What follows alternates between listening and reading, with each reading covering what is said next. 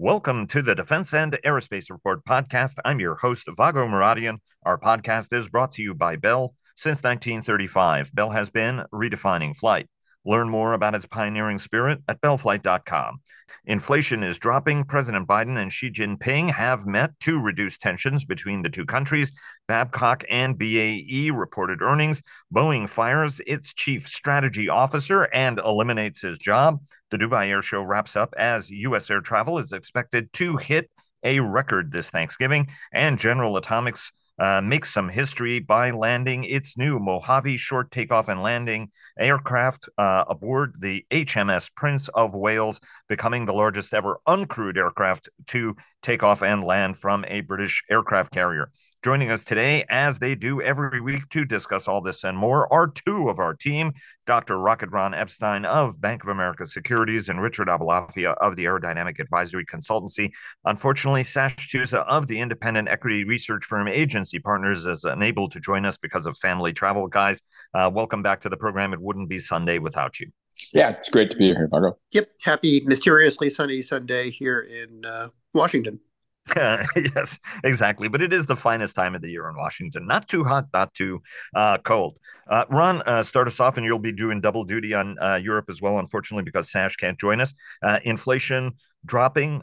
Congress struck a deal, right? So we don't have to worry about a government shutdown for a while. And Xi and Biden have met to reduce tensions. How did the street absorb all this, and what did it mean for the aerospace and defense group?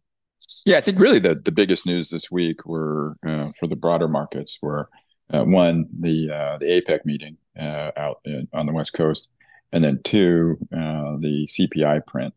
CPI came in at about 4%, I think exactly 4%. And that was a bit lighter than maybe what was expected. And the market applauded that because it sort of suggests that, what the Fed is doing is working. I think it would be too early to say, we're definitely going to have a soft landing, so on and so forth. But it does suggest that things are going the right way. And on the heels of that, the S&P was up 2.3% for the week, which is a nice move. Interest rates for the 10-year tended to trickle down a little bit more. The 10-year yield is running about 4.3%. And not that long ago, if you remember, it was just below 5%. So that's a big move. I mean, a 50 basis point move on the 10 years is a big move to have that happen like intra-month. And then, if you look at energy prices, they've been holding relatively steady. Brent's been hanging around 80. This week it was 81. WTI at 76 per barrel. And then if you look at the stocks in the group, it was maybe skewed a little bit more towards aero, but not exactly. Boeing was up just under 2%. Most of the defense stocks were flat or a bit down. General Dynamics was down maybe 0.5%. Northrop was flat. Spirit Aerosystems was flat. Probably the biggest winner on the week was Embraer. It was up almost 5%. They hosted an investor meeting in New York. And then DRS's shares were down almost 8%, but that was on the heels of a stock offering by Leonardo, who is the majority shareholder. So that's to be expected. Really no big deal there. In Europe, a little bit of a different story, but not too much. If you look at the Euro Stox 50, it was up just under 3.5%. So that's a strong move broadly across European markets. And then if you look at how the stocks traded, aerospace was clearly, the commercial side was clearly stronger than the defense side.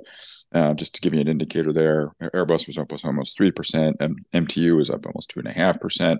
And then if you want to use BAE as a bellwether, it was down maybe a little over 4%. Babcock was down about 3%. Leonardo was down about 1.5%. So you definitely saw some skewing there towards the commercial aerospace side. And what did we see in Europe? Obviously, some important companies reporting Babcock, BAE Systems. Give us kind of your sense on performance and how U.S. news may or may not have affected that.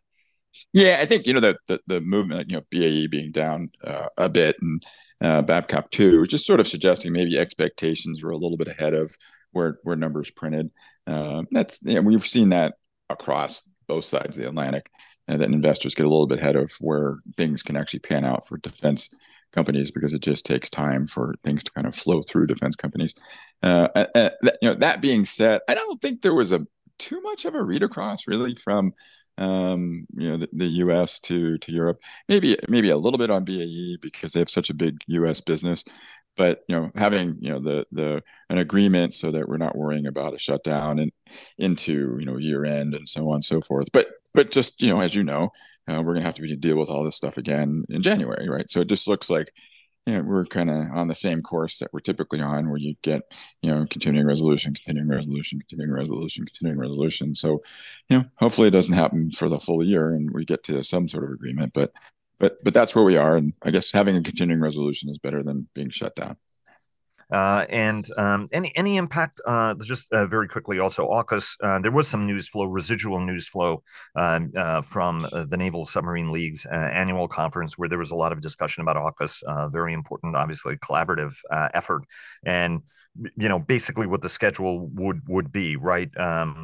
Australia would get Block 4, so-called Block 4 ships that don't have the Virginia payload module, get a couple of older submarines, bring them into service, and then potentially start acquiring, Block 7s, which are going to be, new build Block 4s, right, that don't have the payload module or a little bit smaller.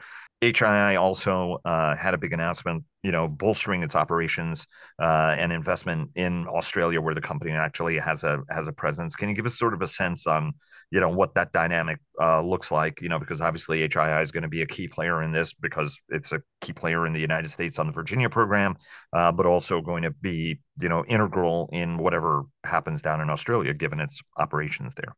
Yeah, I mean, on the U.S. names, we didn't see, a heck of a lot of move on that. I mean, I think when you think about the U.S. companies that have exposure to AUKUS, Huntington Ingalls is one, General Dynamics is one, and a name we don't talk about a lot. BWX Technologies is, right. I mean, BWX is probably the most pure play on that, right, because they make the power plants.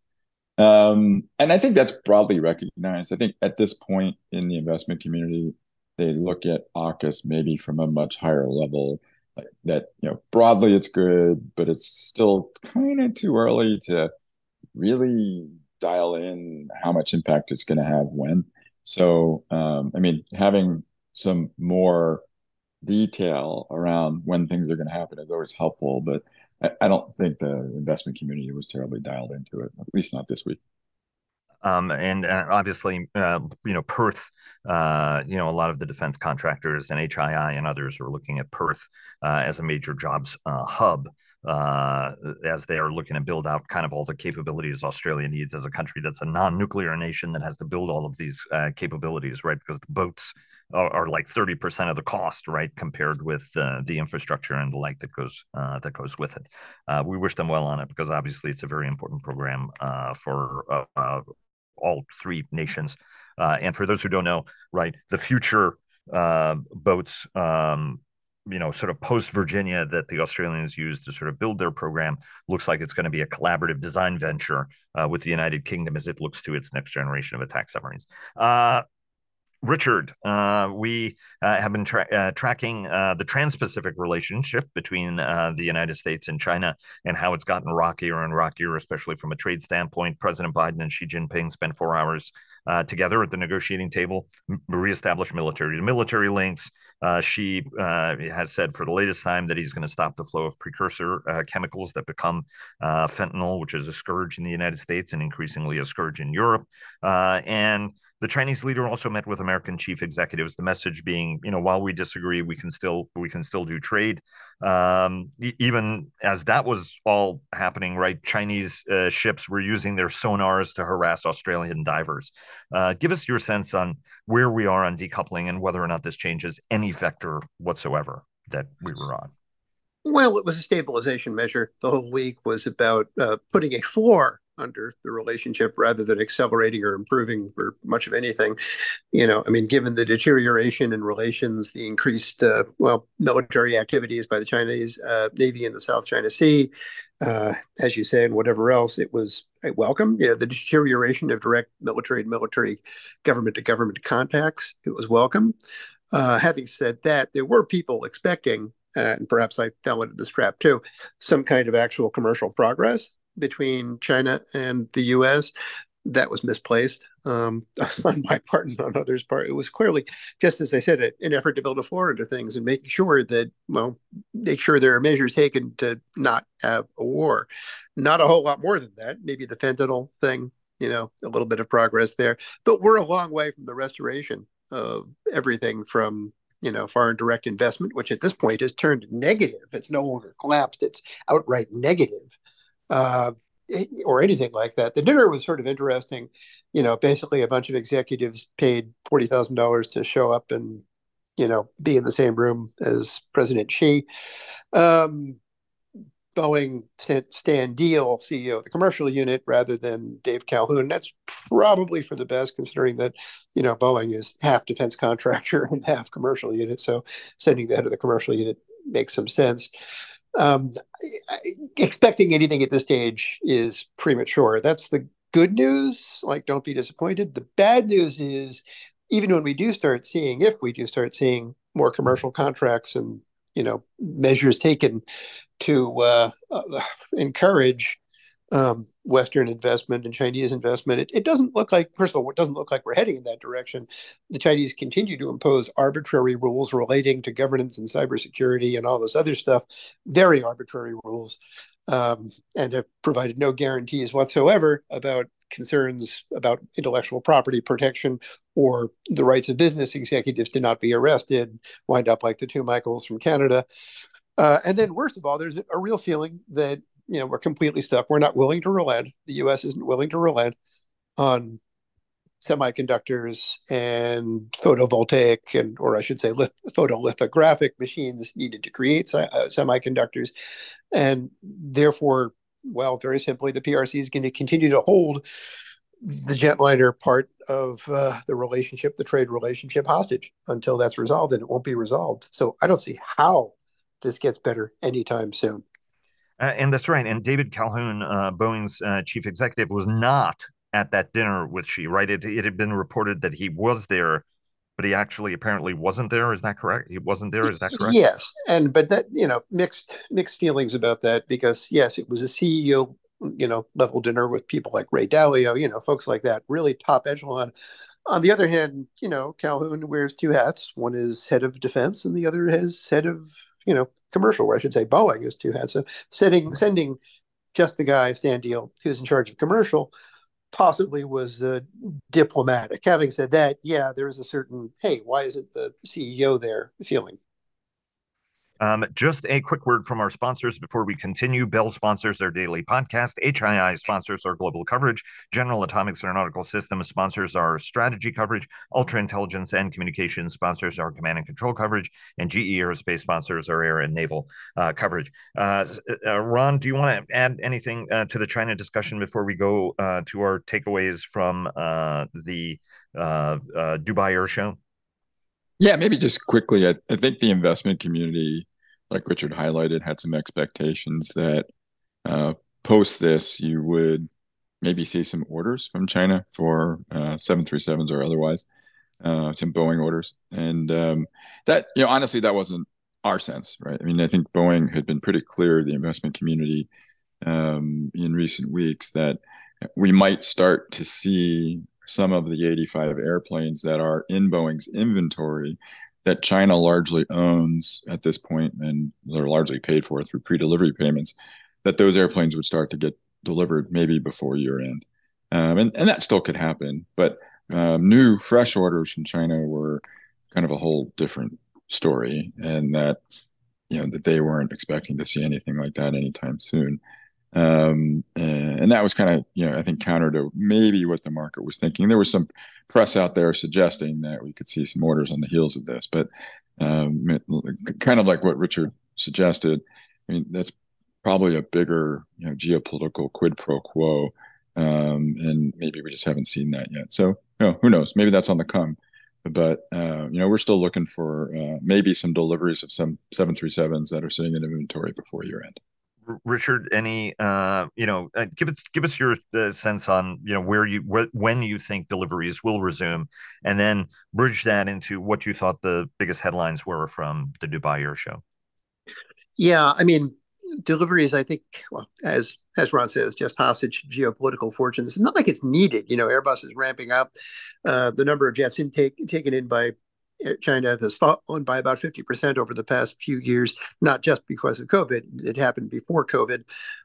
So they're taking maybe about 180, 170 jets per year. They might need to ramp up a bit, but Airbus, if they're smart, they can prioritize that. So I think they can go a couple of years without taking any Boeing jets. That would be unfortunate for Boeing, but not the end of the world, given that Boeing's biggest problem right now is getting the production system ramped up. So it's not the end of the world. That's not what's keeping them from getting to 38 per month. It's their own problems getting to 38 per month, not demand. In terms of Dubai, it was fascinating. There was exactly what we would expect. We talked about, which was a bunch of people taking custody of traffic that is in the hands of other people. Emirates doubled down. More 777s, more A350s, some 787s. Basically, they want to be Emirates, like they want to stay, like Emirates, only more so. India, of course, has already laid claim to taking back some of that traffic. You've got the Turks coming in a big way with an announced order for 350 jets. Okay, that's basically them wanting to be Emirates. Etihad, of course, and most of all Qatar, also wanting to be what they are. Meanwhile, Ethiopia and Morocco showing up there saying, hey, we also want our traffic back. There's just not that much traffic go around. So superficially, 650 orders and order announcements for, with a high preponderance of wide bodies. In reality, boy, there's so much double counting going on there. The one thing that was noteworthy is we were expecting an A350-1000 order for Emirates. They pronounced themselves unhappy with the engine situation, and instead happier with 777X and its additional engine power. Then again, they always want more engine power. When they were designing the 777X, it was Emirates who said, we want water injection. And Boeing and GE held the line and said, sorry, you can't have water injection. Which is a very odd thing to ask for in 2023. In this day and age, yeah. It's a kind of marginal, okay, that's a lot of work for just one customer. So as a sort of face-saving compromise, you had Emirates buy a small number of A350-900s. Clearly, the 1000 has issues, which means Rolls-Royce has issues. Right. But the overall message was, gee, an awful lot of, double counting going on. Ron, walk us through your take on all that and what the problems with the Trent are that are bringing us to this point. Yeah, I mean, I can speak to the first point for sure. I mean, there was, when you look at the order activity by maybe market value of aircraft, Boeing did quite well. I think if you look at all the orders at the show, I think it worked out to be on the order of it's about close to 60 billion market value. In terms of unit numbers, it was roughly 50-50 wide bodies, narrow bodies. Airbus did less than that. So when you kind of look at the order count, Boeing clearly sort of won the day at Dubai. And a lot of that had to do with the Emirates orders for the 777X. On the Trent, I can't speak a lot to that because I'm just not as informed on that. So I just don't want to lead anybody down a rabbit hole that I'm not qualified to do. Richard, can you help out with that? Yeah, basically it comes down to a bit more power. The 350-1000, of course, is the same engine, same everything as the 900, which is baseline at 300 seats and 7,000, 8,000 nautical miles. The idea with the 1000 was same engine, obviously a more powerful version of the same engine and 350 seats. So getting into 777-8X territory. Pretty clear that they simply want a more powerful engine, maybe with some reliability guarantees. And, the other problem with Rolls-Royce, of course, is that they'd emphasized a closed shop, which of course tends to inflate, maintenance costs for engines. And so there might have been a whole package of things going on there. But suffice to say, they wanted a more powerful engine that would allow them to do more of their A380 route structure. I mean, basically, Emirates is looking for a future where they use A350-1000s and 777Xs to replace their A380 fleet. And they'd rather not give it all to Boeing, so they're doing their best to encourage Airbus and Rolls to come up with an alternative that does a lot of that mission. How many more years do you give the A380? Well, they were among the last people to receive this aircraft in a shall we a decision that I would regard as unblemished by unblemished by business acumen. So you can take that, and they've always maintained that they don't want to operate aircraft longer than 12 years. That's been their mantra. They've got a very ambitious fleet goal. They might extend that a bit, but I think it's a fair bet that sometime in the early 2030s, they leave these A380s, leave Emirates service. They'll probably discover well before then that the costs of operating what is effectively becoming an orphan fleet are prohibitive, and that might accelerate that to the late 2020s. This was just an ill-advised jet, and Emirates embarked upon an ill-advised fleet strategy. Indeed. And a quick reminder to our audience to check out our award-winning weekly podcasts, Cavas Ships, hosted by Chris Cavas and Chris Cervello, and sponsored by HII and GE Marine, a GE Aerospace company who clear the fog on naval and maritime matters. The Downlink with Laura Winter, who takes a thoughtful look at all things space, and our Air Power podcast, sponsored by GE Aerospace, that I co-host with our very own JJ Gertler.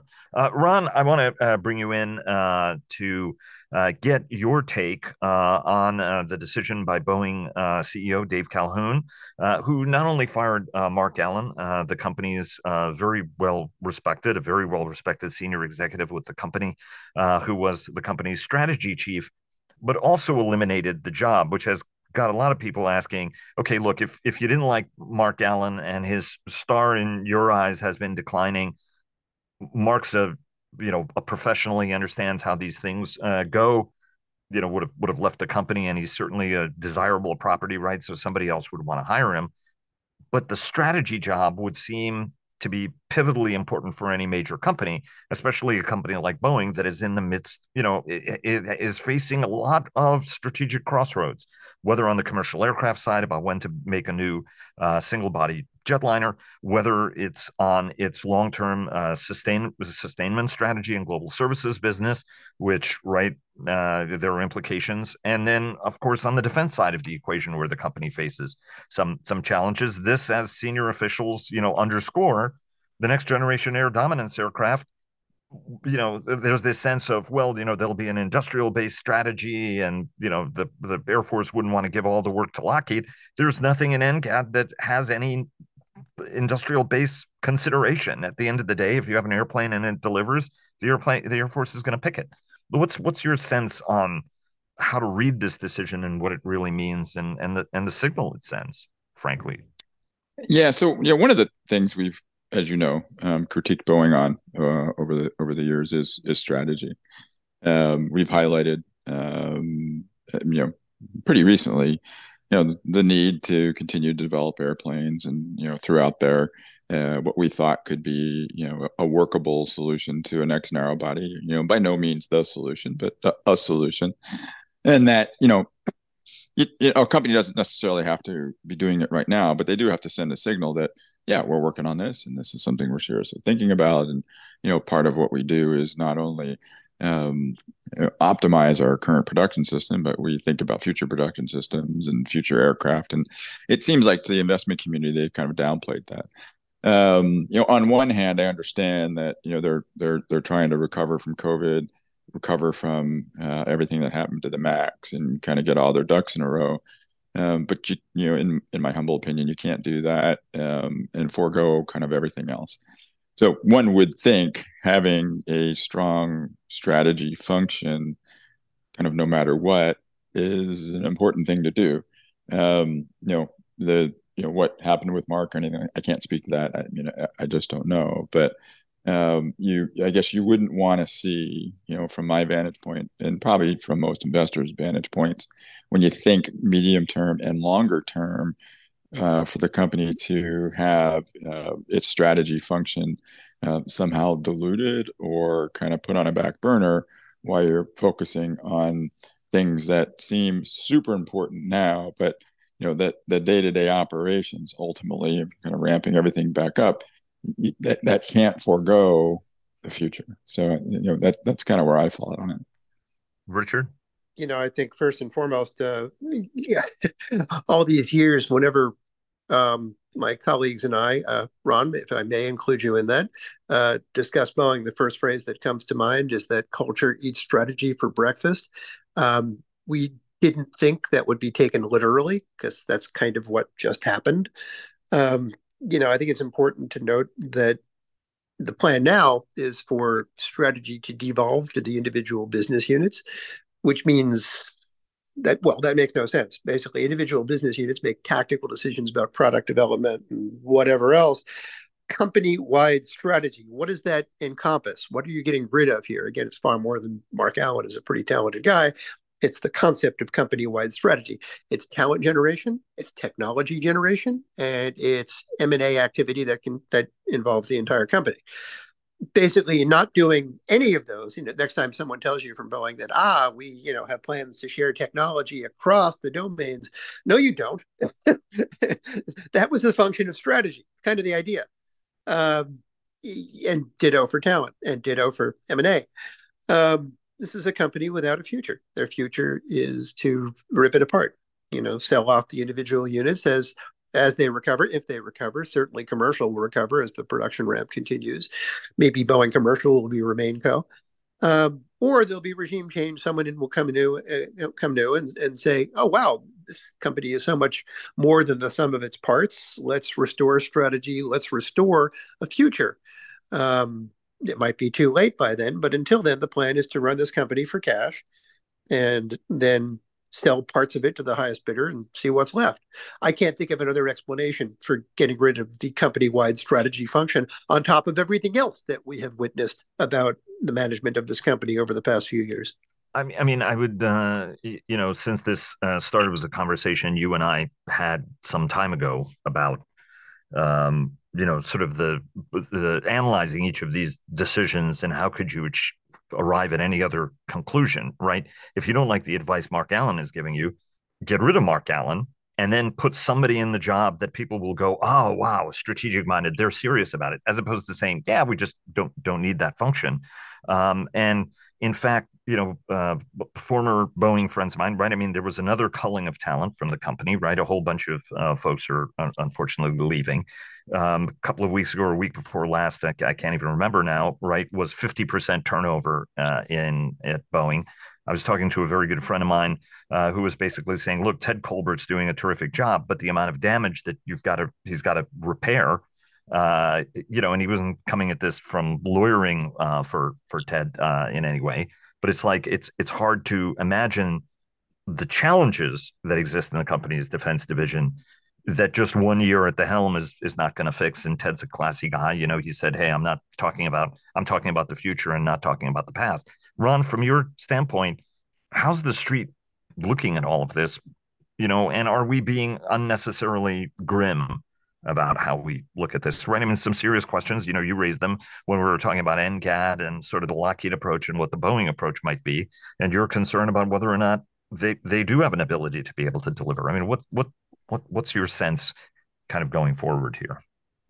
Yeah, I think the street is more near term focused.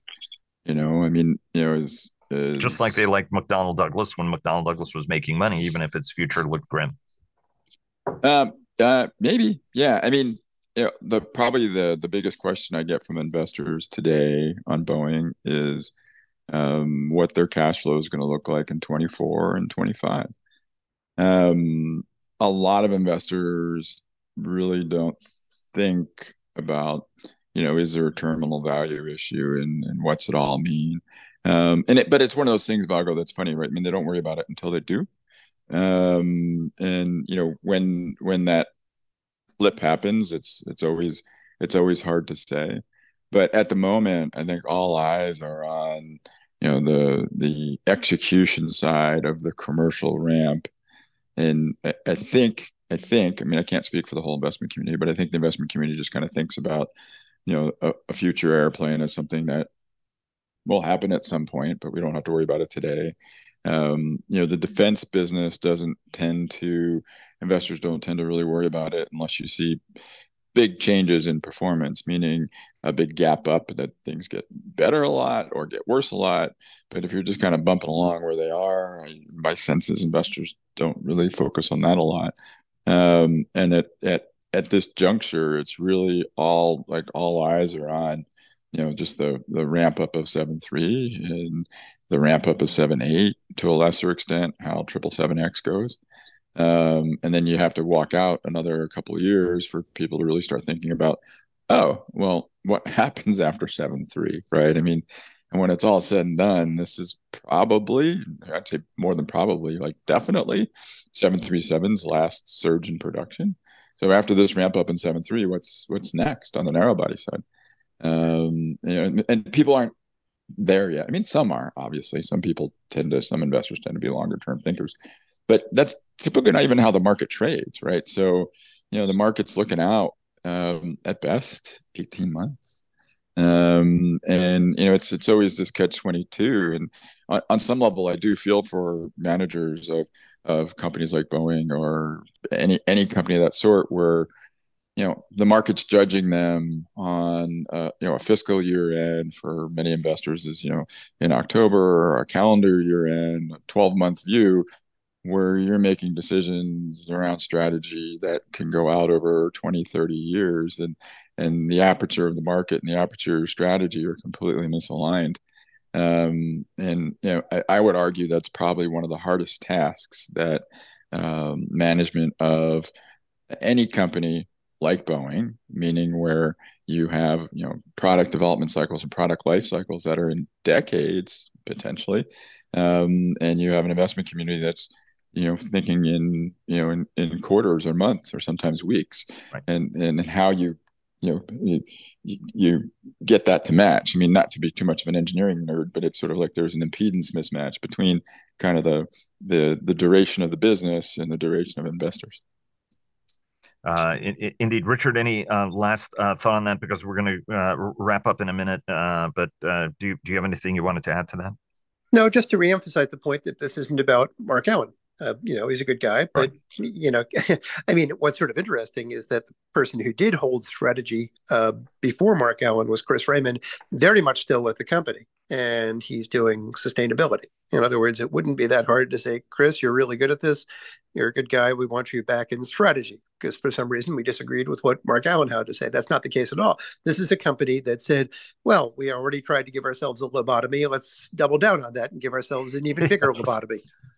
Ron, I want to get your sense on this. General Atomics Aeronautical Systems says Mojave, short takeoff and landing variant of the Predator, made a successful landing and takeoff from HMS Prince of Wales. It set a record as the largest ever unmanned aircraft to operate from a British aircraft carrier. They practiced for it by putting the ground control station in the back of a truck and driving it down the runway to simulate movement, given that most of those control stations are stationary. This one was the first one ever with a seatbelt, which I think is kind of neat.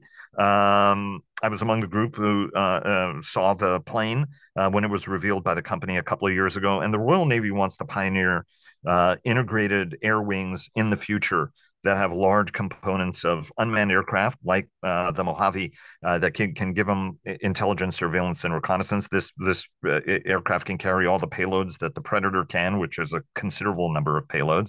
And these exercises, they were delayed for one day by weather, but was to better integrate operations between the Royal Navy and the U.S. Marine Corps and the U.S. Navy as well. The Marine Corps is interested in this airplane and is considering operating it off of its amphibious assault ships.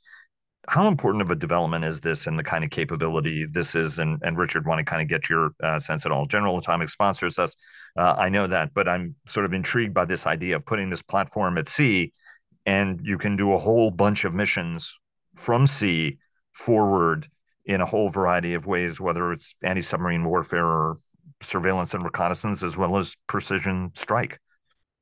Well, I mean, I think it's actually pretty important from a couple points of view. One, if you think about just the movement towards unmanned operating with manned, just being the whole thing now with NGAD and the CCA's collaborative combat aircraft and how that's all going to work.